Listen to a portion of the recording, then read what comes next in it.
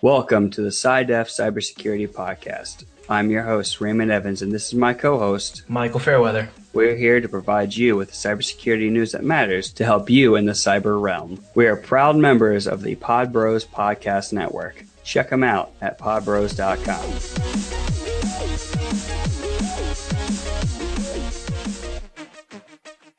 Hey, everybody. Welcome to episode 18. It's just Michael and myself this week. Unfortunately, we don't have any special guests. And don't worry, we're not going to be surprising you halfway through the episode with a guest.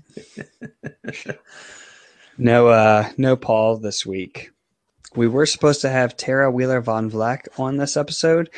However, she was unable to attend this week's episode due to scheduling conflicts on our part. We would love to have her on in a future episode, however. And hopefully she forgives us for all of our crazy schedule conflicts. What do you got for us this week, Michael? Oh, well, this week I'm going to be talking about Novell malware dupes victims with fake blue screen of death. And advertisers can now pay to sneak past your ad blocker. This week I have unpatched WinRAR has a vulnerability in it, which is pretty serious because there's over 500 million installations worldwide. And why security companies are renting cyber talent to keep up with demand. We're going to get into our first story here about the fake blue screen of death. Take it away, Michael. This is a really interesting story. New malware creators have been hijacking Microsoft Windows, the infamous, blue screen of death that we've all seen if we have a Microsoft box or a Microsoft operating system. And they're actually using it in a malvertising campaign. This new campaign uses the blue screen of death to scam users into handing over their money and potentially their identity. We've all seen whenever we Google search something, you've got the ads that are placed in the very top. So let's say you look for, type in cybersecurity.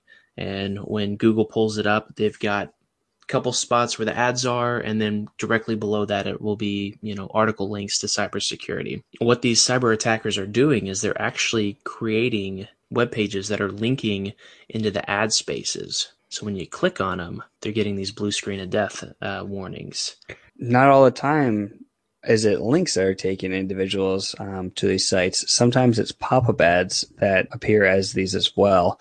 I experienced one of these pop-up ads actually myself today. Yeah, absolutely. It's not just the links, but that was kind of how they were getting into it. Basically what's going on is a lot of companies, they're buying ad space, and that can be in any form. We talked about it a few weeks ago, how companies were purchasing through the third-party sites, creating ads that had contained malware. It's essentially what's happening here. The difference is that you're seeing that infamous blue screen of death pop up or splash screen. The sad thing about this advertising campaign is the blue screens of death that they pop up aren't even done well.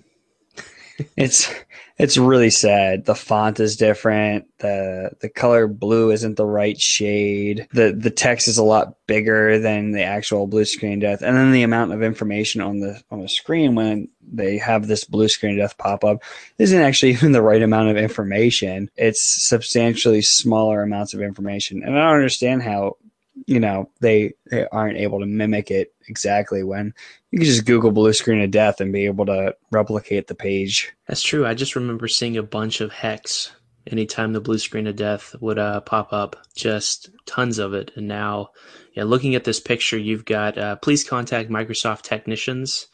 Do not restart your computer. Windows health is critical. Do not restart. Please contact Microsoft technicians at the toll-free number. They list a number. I feel really bad for the people who fall for this. It's a really good phishing campaign for people who don't understand how computers work. But a blue screen of death in your browser, the people who fall for this campaign really need to educate themselves better. Because my first red flag for this would be it's a blue screen of death in my web browser. Which is not possible. Yeah. Every time you see the blue screen of death, It's your main operating system that locks up on you. So I feel really bad for the individuals who fall for this. Yeah, unfortunately, there are going to be people who do that. I'm guessing it's people that have not had that much experience with the kind of technology that's out there, which is sad. I hate that. I'm pretty sure that people that didn't grow up with the technology like you and I have at our fingertips, since a very young age. I remember our first computer, and when I was like 8 years old. So growing up with a computer in the house, and now obviously having smartphones and all of that, might not be that tech savvy. So I'm guessing that those are probably more of the ideal target for these cyber attackers, which is very unfortunate because, I mean, one, you shouldn't take advantage of anybody like that, but you definitely shouldn't be taking advantage of older people like that. But yeah, it is, the from this story, it's talking about how they're doing it, and it's popping up, it's flashing in your browser. You will never see that if it's an actual blue screen of death. There's an image here that actually talks about it. It's got the whole information. The toll-free helpline. Don't reboot, and then it says, do not shut down or reboot your computer. That may lead to a data loss and failure of operating system. And it actually goes through and repeats that a couple times. It's a very poor attempt. Some of these blue screen of death attempts also have audio that yell at you when they pop up. The one I actually experienced had a voice telling me to call the toll-free number, which was really terrible because I was currently listening to some music at high levels, and all of a sudden I had a extremely loud voice screaming in my ear. So you weren't listening to death metal then? No, come on. I do web pen testing. I listen to dubstep. all hackers listen to dubstep or techno. Don't you know that? I didn't get that memo. Yeah, and we all use green text on black screens.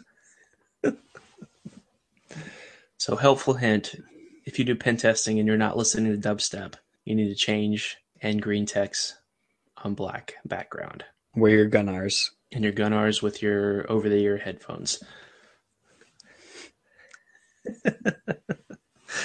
So basically with this, once users are instructed to call the toll-free helpline to resolve this issue, this blue screen of death issue, the scammers are on the other end waiting. They're pretending to be Windows support and offer their victims expensive and non-existent support packages, thus defrauding users from anywhere from $199 to $599. That's what they're charging to fix your computer. Beyond that, if you're giving them your information, your credit card, debit card, bank account information, whatever, you then run into not only identity theft, but them draining your funds. With this particular campaign that's going on with this, there have been at least 2 domains that have been found that are registered to redirect users to these cyber attackers. Once it was actually reported to Google and the advertisers, they were immediately pulled, but this is just one of thousands of similar campaigns. So definitely be aware of what you're seeing when you're online. Yeah, it's very important that you understand what different phishing techniques look like, and it's very important to understand what your environment looks like and what a normal error like this would look like on a day-to-day basis. Because if you don't understand what your system looks like on a normal baseline and then what your system looks like when something abnormal happens, it could lead users into falling for these kind of tricks. And this malvertising campaign is pretty vicious when it comes to people who aren't really knowledgeable. Yeah. We're going to take a small break here to talk to you about something. Cybersecurity training has traditionally been really expensive and therefore too hard to come by for many people. The result of super high price training is a skill gap that has left the industry with over 1 million unfilled jobs, which is crazy. But CyberArray is working to change that. The cybersecurity training revolution has begun. Get free training courses and find jobs in the field at cyberarray.it. Employers looking for cybersecurity talent can also post jobs there. So again, free cybersecurity training and jobs at CyberArray. Speaking of malvertising and advertising in general, did you hear that? Well, of course you heard, because you're the one who brought me the story. But our listeners out there, did you know that advertisers can now pay to sneak by ad block? What's the point of buying those services if they can pay their way in? Yeah, that makes an excellent point. This was a very interesting story to me, especially with what we've talked about over the last, several episodes with ad blocking. Like I said before, we talked about how using ad blockers can actually save you from getting involved in such attacks like what we just talked about. Or like the attacks on Yahoo, very Yeah, reputable sites. absolutely. Well, I You're don't know about very reputable, but New York Times and things like that. Forbes, I believe Forbes was hit by this as well. Yeah, there were quite a few. When we suggest doing stuff like this for our users, using stuff like AdBlock, but at the same time on sites that you trust and frequent, there's settings on the ad block so the non-intrusive ads can actually come through. And in my opinion, that's a good thing. Like ads are not a bad thing, but the ads that completely fill your screen and take up the entire, whatever you're looking at and are loud and obnoxious, that stuff needs to go. And by turning on, the settings in AdBlock to allow ads that aren't like that aren't intrusive, that don't take up the whole screen, that's a great idea. I totally agree with you there. And another good aspect about the ad block is a lot of times a lot of these websites have ads that are constantly refreshing and reloading to new ads. They have sort of a running rotation of ads. So one ad will sit there for a period of time, and then the page, the ads themselves will refresh, and you'll see a different advertiser pop up. And then this will continue for the entire time that you're browsing the site.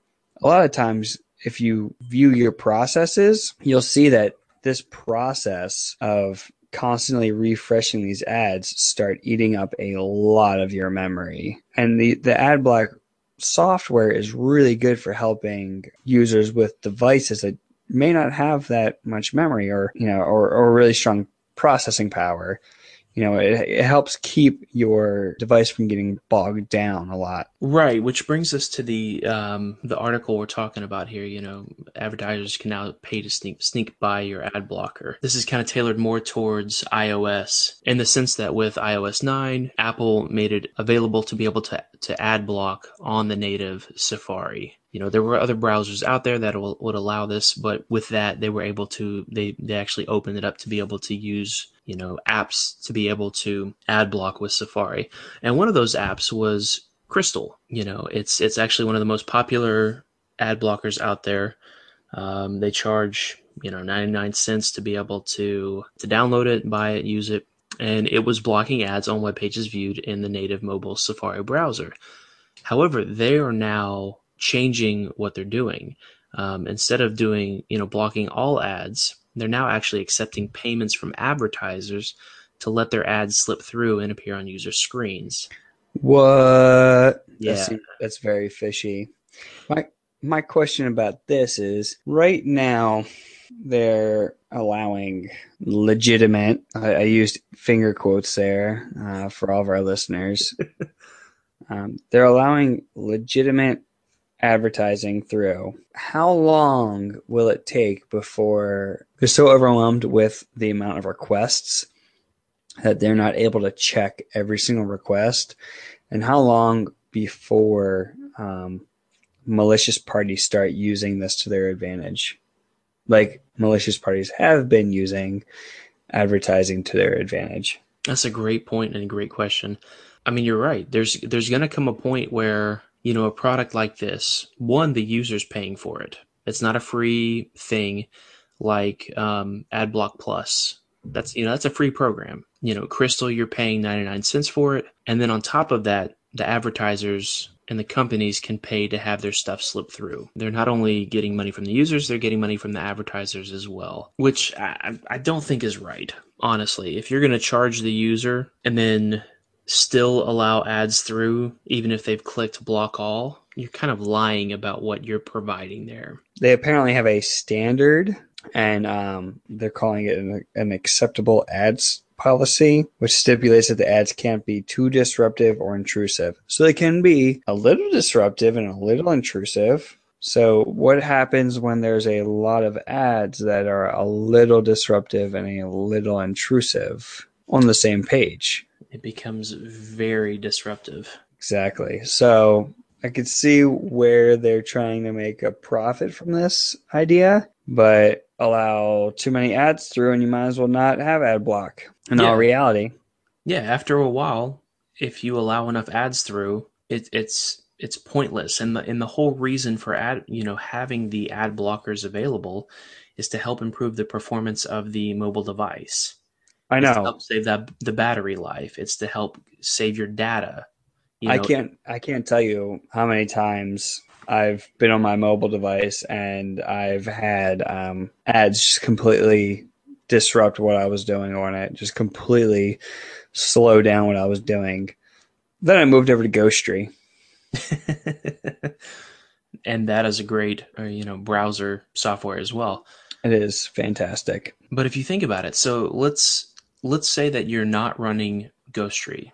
You're on iOS and you're running Safari and you don't have an ad block on there. The more ads that are showing up, the more data you're going to be using. And if you're on, let's say, Verizon or AT&T, whatever, and let's say you've got the lowest setting, all you ever do is kind of browse online, you check email, whatever, you're going to hit that data cap a lot quicker than if you're running some kind of ad blocker. If the ad blocker isn't blocking ads, you're going to be hit with those overage charges. You're going to have to, you might even have to get bumped up to the next higher data package that they have. I know there are some cybersecurity podcasts out there. I'm not going to name names. I'm not going to say who they are. But there are some out there who I've heard complain about ad blockers simply because they have ads on their website and they are complaining about their listeners and their website users blocking the ads. And I've listened to them before, and they've come out and said, "Oh, well, you're basically stealing from us our content. You're just taking the content for free. And if you actually like what we're doing, then you'll unblock the ads." So what I'm telling you for our cybersecurity podcast is keep using ad blocks. And we fully support what ad blocking does, because in some cases, ad blocking protects you from malicious advertising. And we like our listeners, and we like our listeners being safe. So keep using not specifically the ad block program, but software that helps you block ads. Absolutely. We want our listeners and our users of our website to be protected. Yeah, we do it because we love it now. We plan on continuing to do it because we love it. So protect yourself and your network. Oh my goodness. So WinRAR, a program that I have used for years, it's vulnerable. I'm pretty sure a lot of people use WinRAR. Somewhere around 500 million. Yeah, it seems to be the numbers. So if you're using WinRAR, as much as I hate to say this, stop using WinRAR. There are alternatives to archiving software. Look at those alternatives. Because a new dangerous unpatched zero-day vulnerability has been detected in the latest version of WinRAR, and it affects all the users that have this unpatched version. There is a security researcher at Vulnerability Lab who looked into the WinRAR 5.21 for Windows computers and found a remote code execution flaw in it. What this flaw does is anybody who's creating a new SFX file can implement arbitrary code into it. When a user uncompresses this SFX file, it automatically executes the arbitrary code on the victim's machine. And this code can be used to gain system access, network access, can alter the device, and can do a lot of things to your device. It has been marked as a high severity item and scores 9 on the common vulnerability scoring system, which is really bad. I know, right? That's something. So if you have WinRAR, as much as I hate to say this because it's such a fantastic piece of software, uninstall it. Yeah. If you continue to use it, however, if you say, Raymond and Mike, I'm not going to listen to you. I love this software too much. Don't click on any files that you receive from unknown sources, and use really strict authentication methods to secure your system. Those two things will help you out if you decide to still use WinRAR. Don't go randomly downloading, zip and RAR files from the internet. Specifically SFX files. Yeah. If you find them in a torrent, don't download it, because we all know torrents are notorious for hiding malware. What? Yeah. You download a Dungeons and Dragons manual, and now there's a backdoor on your network. Is that what happened to you? Do androids dream of electric sheep? .pdf is more like, do hackers dream about getting on your network? .pdf. Yeah, one of the main things with this, and the reason why it's as bad as it is because the SFX files, they start functioning as soon as the user clicks on them. So you can't identify and verify if the compressed executable file, which is what the SFX file is actually genuine or harmful. I'm in my opinion, that's why it's rated so high, because of the vulnerability and then the way it's used and implemented here. There is a proof of concept video that was published that demonstrates how this vulnerability allows a remote hacker to execute arbitrary code on a victim's computer when opening the SFX file. So in the show notes, we will be posting that proof of concept video for everybody to view. So again, SFX, don't download them unless you know where they're coming from. That's it. Yeah, absolutely. And that's especially if you're still using WinRAR, which, like we said, unfortunately, we advise to uninstall that until RAR Lab has actually come out with a fix for this. So cybersecurity companies are renting cyber talent to keep up with demand. They are. Yeah. So the things we've talked about this evening, the three past things, the malvertising, a little bit dealing with the companies allowing the malware through, and especially the WinRAR vulnerability, all comes back to really educating people who are developing these products.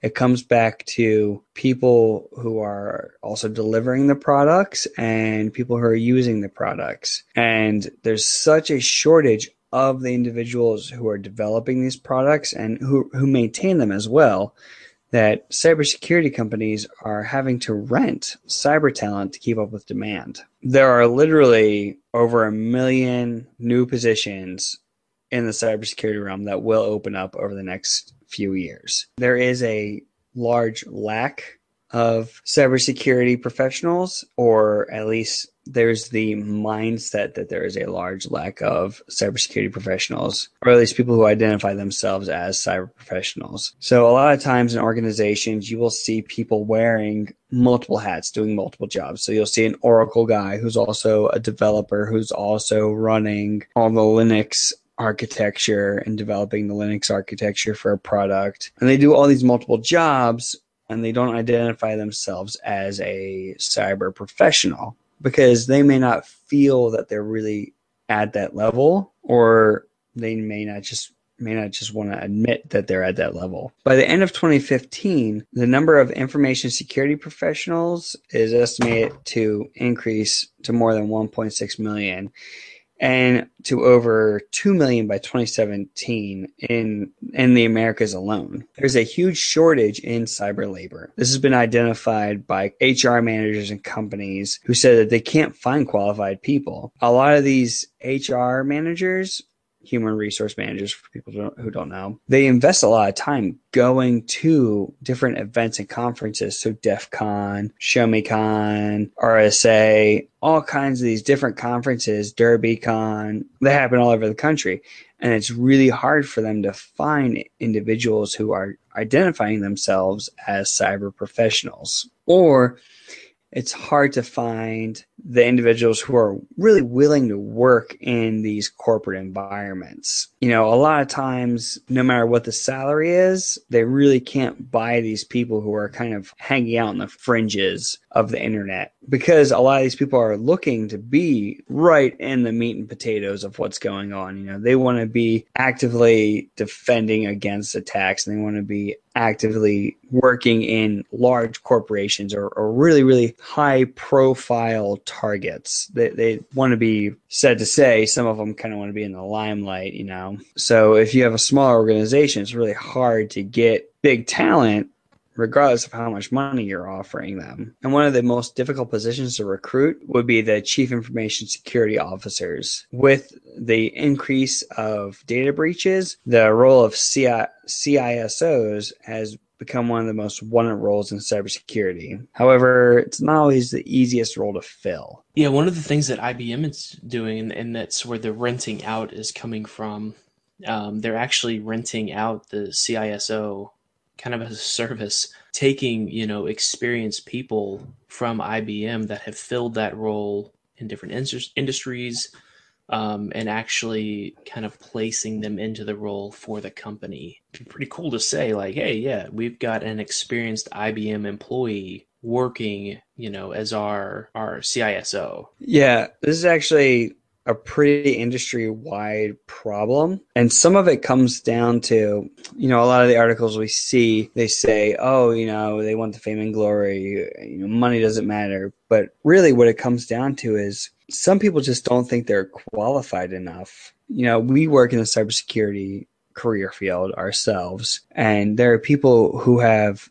just as much education, just as much training as myself, and just as much as you, who don't feel that they're up to the professional level. They'll look at me and, I do Hack the Arch, and we work with Cybrary to do stuff. And you and I, we really reach out there to incorporate ourselves into multiple different fields. And I have people come up to me in our workspace and say that I'm on a whole nother level than them, when they've had the same amount of education as myself. It seems to be a problem. And I've also run into people in other companies who say the same thing to me. And it seems to be a problem not only with people who want, sort of to identify themselves as a certain elite type of person.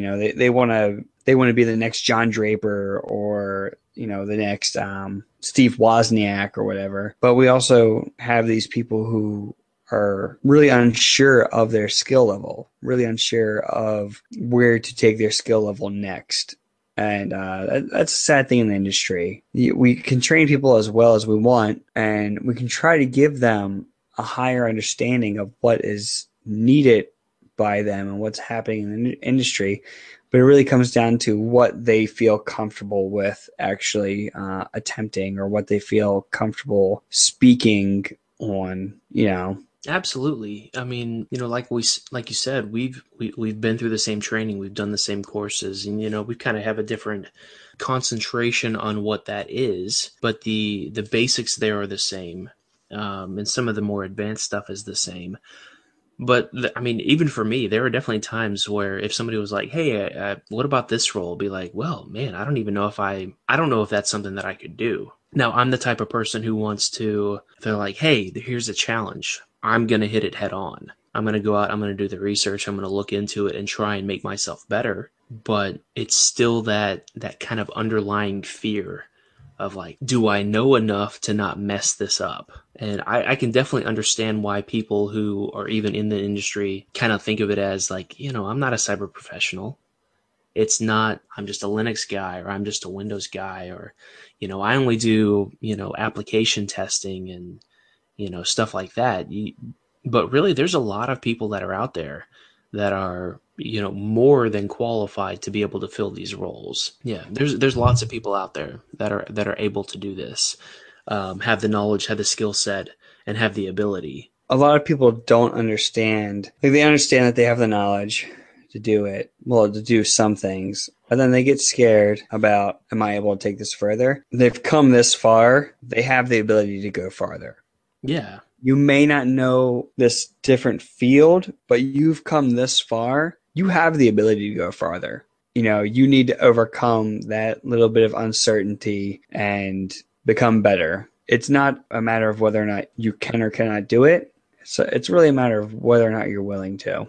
Absolutely. Because I wholeheartedly believe that if you're already in the industry, if you already have those basic skills and you already are able to understand the different aspects of cybersecurity, you're able to develop yourself even more. Yeah. Everybody is. I mean, it's a constantly changing, ever evolving mesh of things that is cybersecurity. And a great resource for you to be able to advance yourself there, Cybrary. Yes, Absolutely. yes, there are currently our advertisers. However, we've worked with them, and we've talked with the CEO of the company a whole bunch, and it's a fantastic resource for you to advance your knowledge and education. And not only that, but we are actually developing a hacking slash cybersecurity capture the flag game for SciDef. So over the next couple of months, you're going to see that roll out. And you're going to be able to experience our storyline that we've developed and, test the different puzzles and challenges we come up with for you. So keep an eye out for that. Check out Cybrary and keep an eye out for our CTF that we're developing. Follow us on Twitter and check out our updates that we have going on. Might sound like a shameless plug, and it is our podcast, so we can do that. But at the same time, these are things that we believe in. These are ways for you as a normal user, you as an IT professional, to continue to gain that knowledge, to increase what you know, to be able to fill those roles, to feel comfortable filling those roles. Because that is something that it's obviously something that is desperately needed. Cybersecurity is a huge issue. It's not going away. It's only going to become more and more over the next, through the next foreseeable future. So taking that next step and getting into some kind of training so that you feel a little more comfortable. If there's an area where you're not comfortable with, check it out.